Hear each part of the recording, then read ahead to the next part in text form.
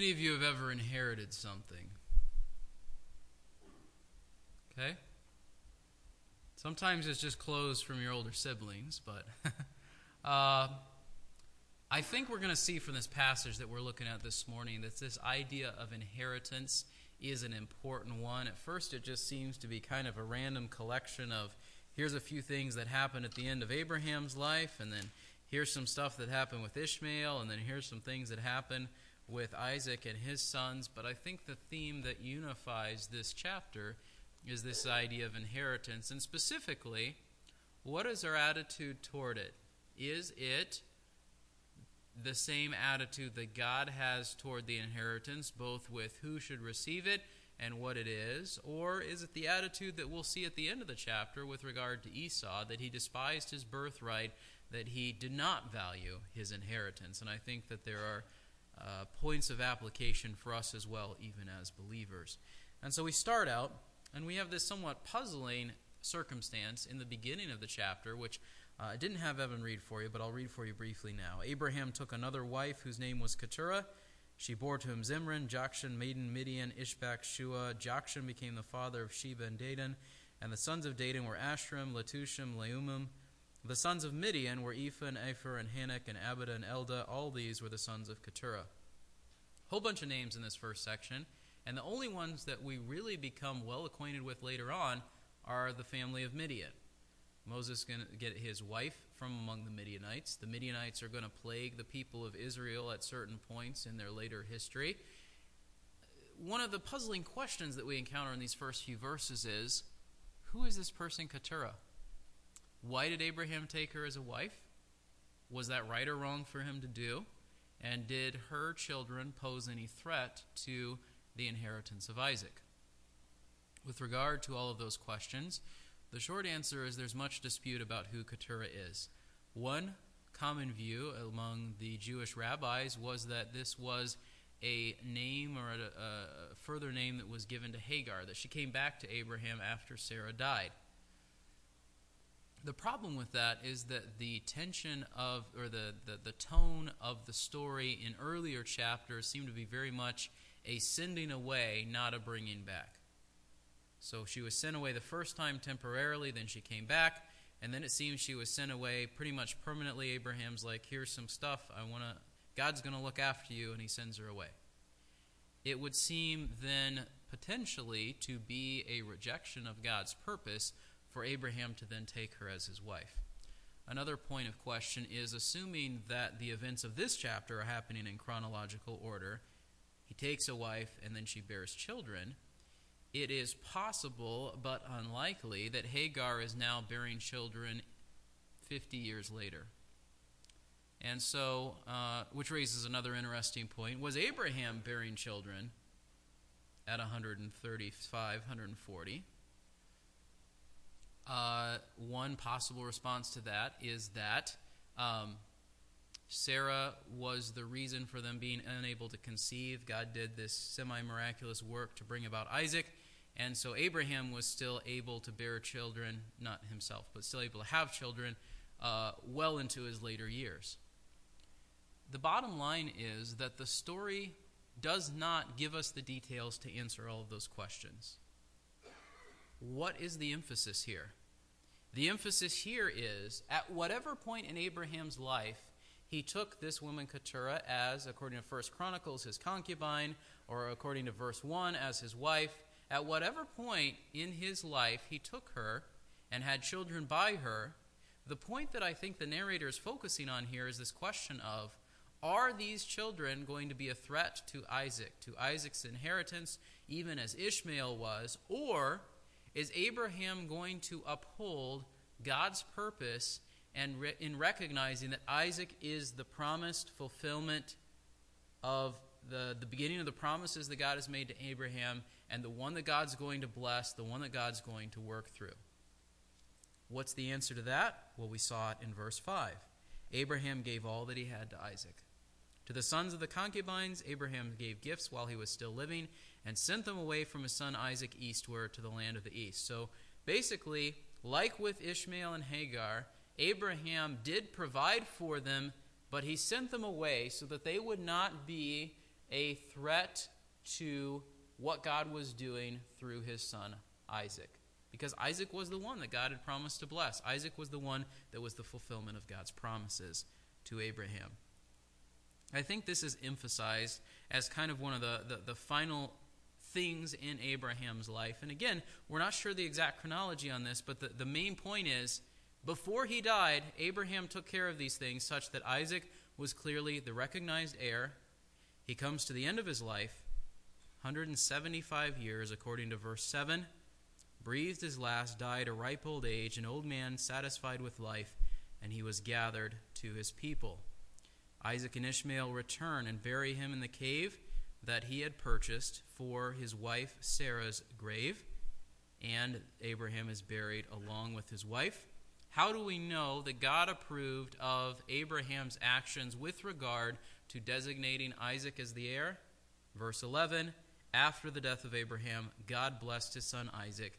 Isaac lived by the well of the God who sees. We saw this as well in chapter 24 and verse 62. That's where he encountered Rebekah, and now this is where he is dwelling. And so there are subtle hints in the story that Isaac is someone who is committed to God, connected with God, in the place where God wants him to be, and certainly it's very clearly stated in it that this is the one whom God has designated to bless, as the continuation of the promises that have been made to Abraham. Then we have this account of the descendants of Ishmael. Why does the narrator give us an account of the descendants of Ishmael right after he gives an account of the descendants of Keturah, but then he doesn't give an account of the descendants of Abraham with regard to Isaac? And the answer is, well, he kind of does, right? So he says, here's the sons of Keturah, the beginning of the chapter.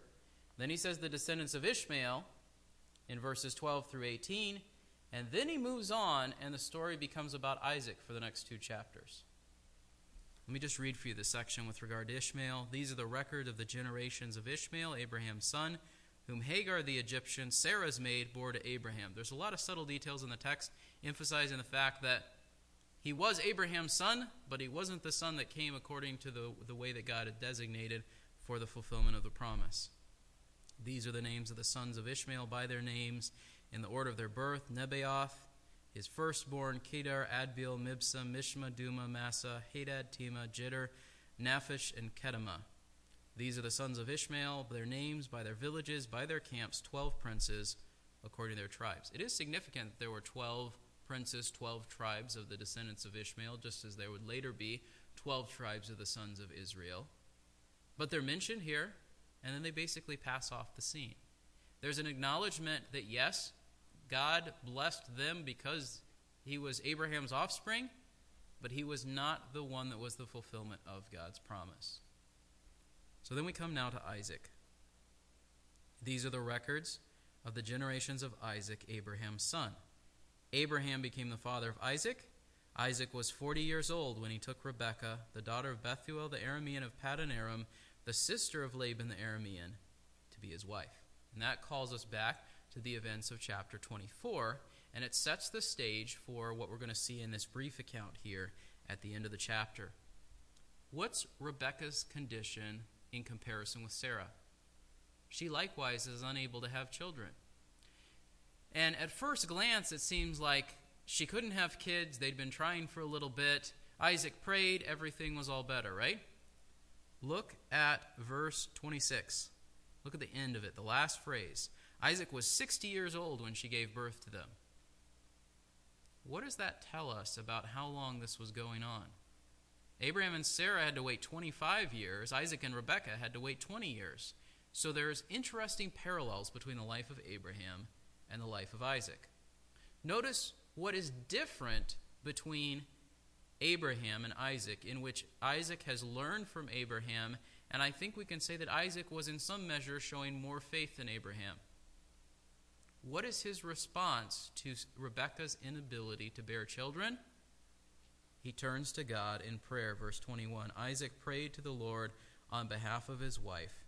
The Lord answered him, and Rebekah his wife conceived. Now, what that verse doesn't show us, that we don't see until verse 26, is how long was Isaac doing this prayer? probably the better part of 20 years. But God heard his prayer, and God answered, and God is still keeping the promises that he made to Abraham. There's not a specific statement, Isaac, you're going to have sons, you're going to have children. But if Isaac is the recipient of God's blessing through Abraham, he's got to have kids for that promise to keep being passed down through the generations, right? And so God is fulfilling his promises to Abraham in his son Isaac with regard to him having children. But then there's this tension. The children struggled together within her. And it's almost this picture of like there's this wrestling match going on inside her. The babies are fighting in her womb. And she says, this isn't normal. You know, babies kick. That's a normal thing. But for them to like feel like they're fighting together, she was puzzled. She didn't understand. She went to inquire of the Lord. It doesn't say where she went to inquire of the Lord, right? Did she go to inquire of the Lord from Abraham? Did she go to someone like Melchizedek that we met way back in chapter 14? The text doesn't say. But she goes to inquire of the Lord, and God hears her. Isaac is praying to God, and God answers. Rebekah is praying to God, and God answers. What does this say about their relationship to God? They have one, for starters, and second of all, it is one in which God hears and responds to them. What does God say to them? In the form of basically a prophecy, 2 nations are in your womb, 2 peoples will be separated from your body, one shall be stronger than the other, and the older shall serve the younger. This has something of the form of some of the things that we see earlier in Genesis, like God's statement to Adam and Eve and the serpent in chapter 3, and some of the other statements that God has made to Abraham along the way, just statements, here's what's going to happen, here's what's going on. It is surprising that God says the older would serve the younger. Why is that surprising? Because the one who should inherit should be the older one. But that shouldn't have been too surprising in Isaac's own case, because he was not the oldest offspring of Abraham, was he? There was not a real sense of Ishmael serving Isaac, but it wouldn't necessarily have been surprising for God to say this because he had just done it in terms of who was the designated heir. But there's still an element of probably Isaac expecting that the oldest is going to be the heir. We'll get down to that in just a moment. What were they like? When her days to be delivered were fulfilled. We're going to see that language again later in the New Testament, right? When the right time had come, when the time for the fulfillment of God's promise came about, she gave birth. There were twins. The first was red like a hairy garment. They named him Esau.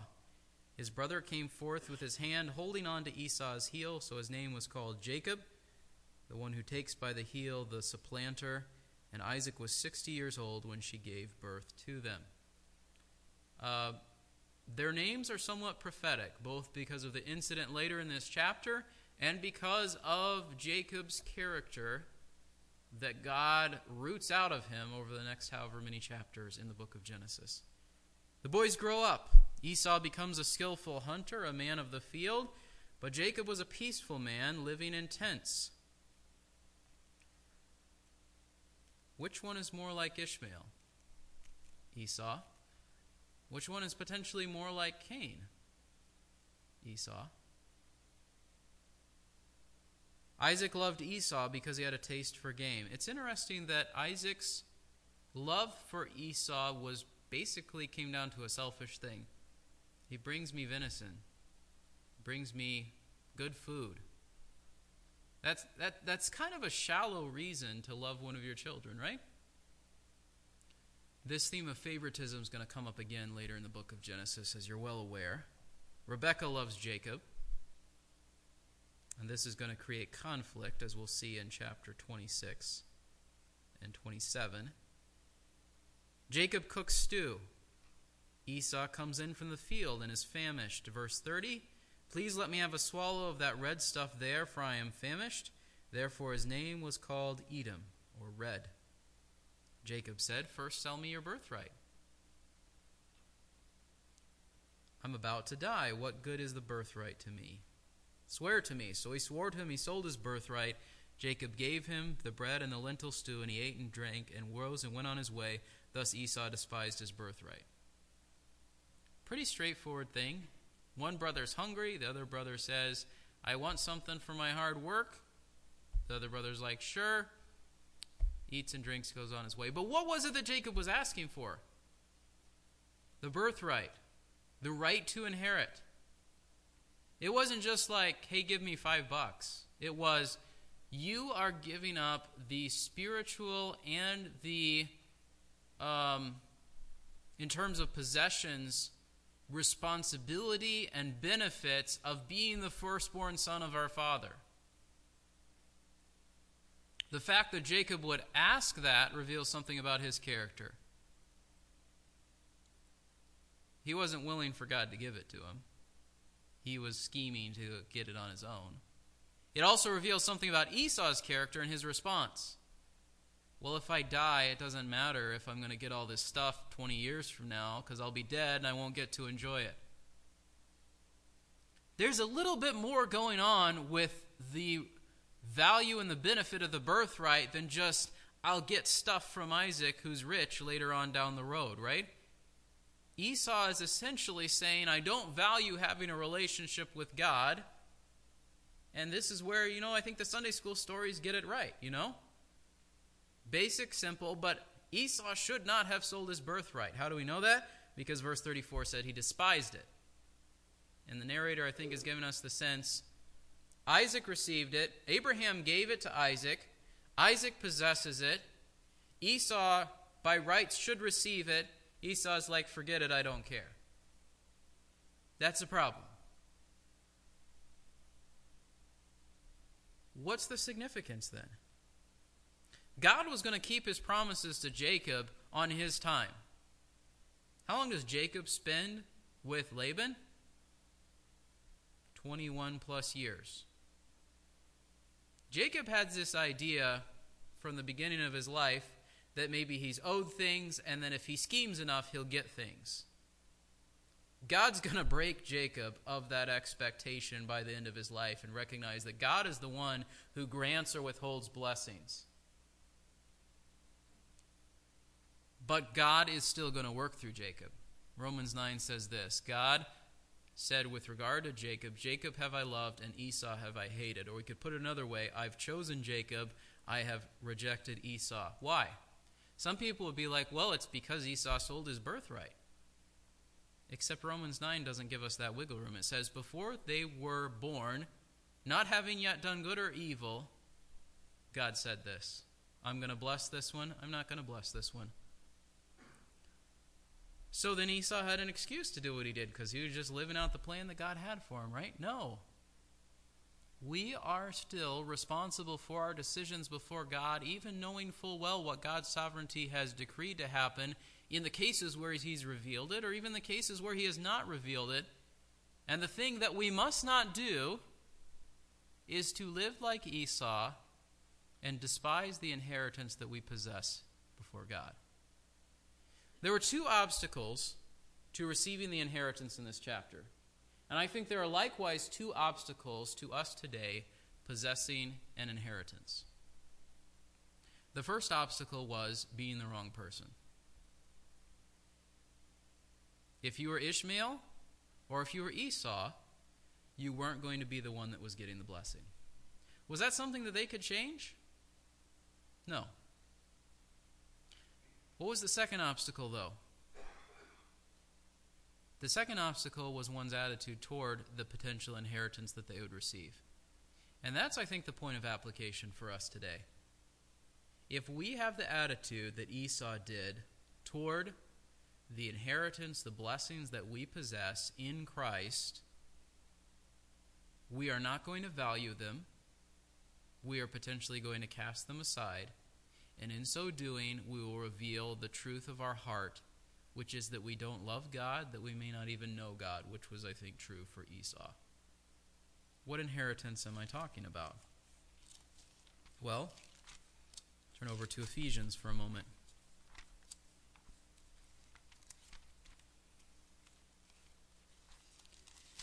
In Ephesians chapter 1, verse 9,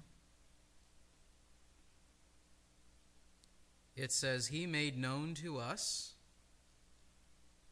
the mystery of His will according to His kind intention, which He purposed in Him, God the Father purposed in God the Son, with a view to an administration suitable to the fullness of the times, that is, the summing up of all things in Christ, things in the heavens and things on the earth.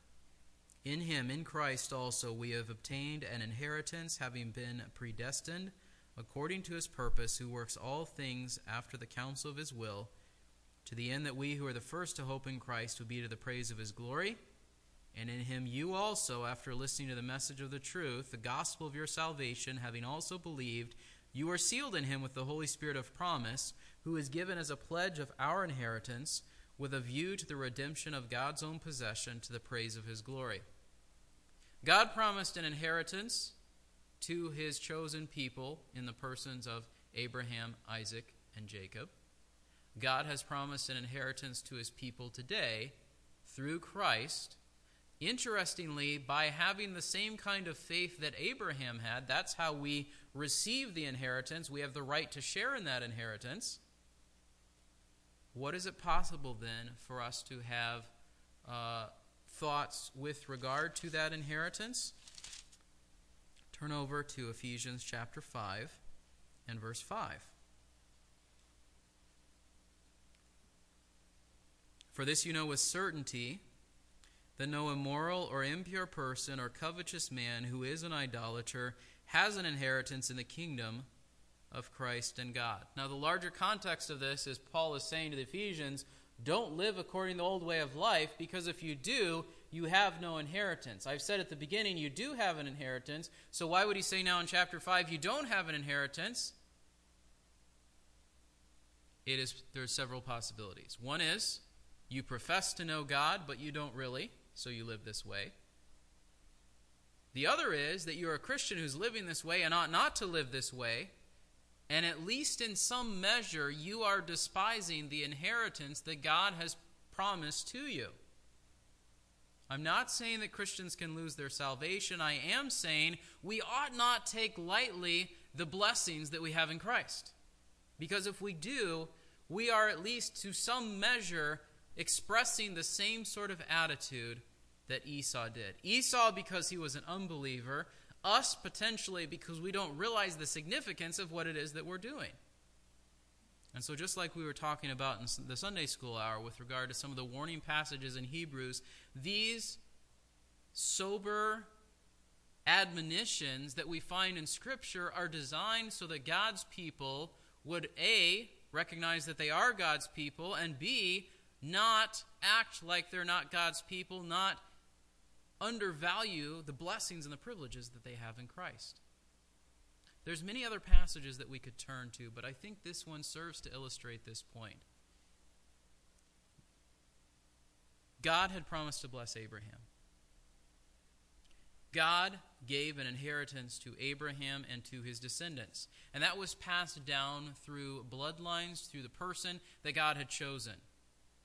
God has given us an inheritance in Christ, an inheritance that is received not because of the family that we're born into, but because of faith in Christ, like Abraham had the faith in God. But the same dangers exist, that we miss the inheritance because, like Ishmael or like Esau, we do not belong to God's people. If we reject the gospel, we will not receive the inheritance.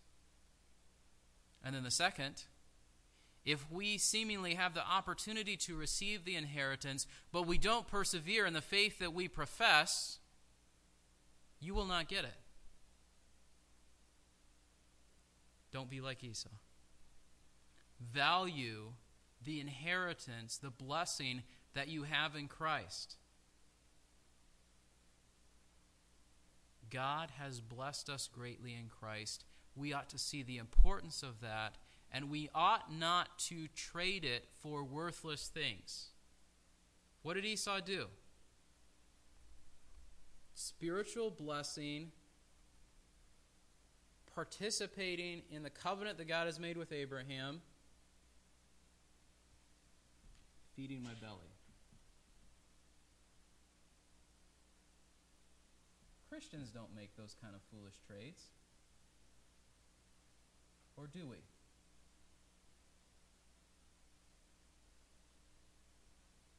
What things are there in this world that we can love, that loving them threatens our inheritance in Christ, and at the very least means that other people want no part of it? What things are there that we can love in this world? The things that Paul talked about, right, in Ephesians 5. Greed, lust, idolatry, covetousness. When we love the things of this world, instead of loving God, we are acting just like Esau. And the outcome, if we genuinely belong to God, is not going to be the same as it was for Esau, because God has promised that he's going to continue to work in his people and he will bring us to a place of repentance. But in that moment, we ought not have confidence that we are honoring God. We ought not have confidence that God is pleased with us. We ought not have confidence in the blessing of the inheritance. And that's where sometimes our presentation of the gospel gets it backward, because we're like, check the box, and you've got the ticket, you're going to get the thing when the will is read out, right? You're going to get to go to heaven. As long as you've prayed the prayer. But if our lives are not ongoing expressions of belief in God and living out that faith before God and putting off sin and putting on righteousness and all of those sorts of things, we ought not have confidence that we are in the will.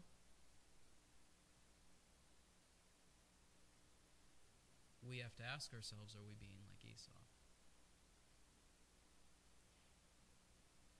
And like we talked about in Sunday school, we want to rest on the promises that you can't lose your salvation and that God will work in you. And those are true.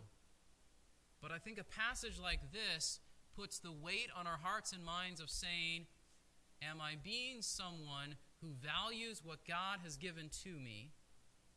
Or am I being someone who is willing to throw it away for something that brings temporary satisfaction and fleeting happiness? Do we see the importance of what we have in Christ? Or do things that are around us in this world start to get way more important than they ought to be, start to seem way more attractive than they ought to be? We need to examine our hearts and our lives. Am I behaving in this world like Esau with regard to the sin that Jesus died so I wouldn't live in, with regard to the pleasures of this world which are empty and fleeting? Or am I valuing the inheritance that God has provided for me in Christ, not because I deserve it, because like Jacob, none of us do, but because God is at work in us, we're following him, we're growing in faith, we want to please God. Let's pray. Lord, we thank you for these truths. Pray that they would challenge our hearts. Lord, help us to feel the weight of Scripture, not to immediately go to the relief of saying, but you're at work in your people, but you're going to bring us to repentance, but to feel the tension of, if I cast off this inheritance, I am lost. If I don't value this inheritance, I am insulting the God who has promised it to me. Help us to feel the weight of those truths so that we would live in a way that honors you. Yes, by your grace. Yes, for your glory. But help us to be motivated by the testimony of Scripture, we pray. In Christ's name, amen.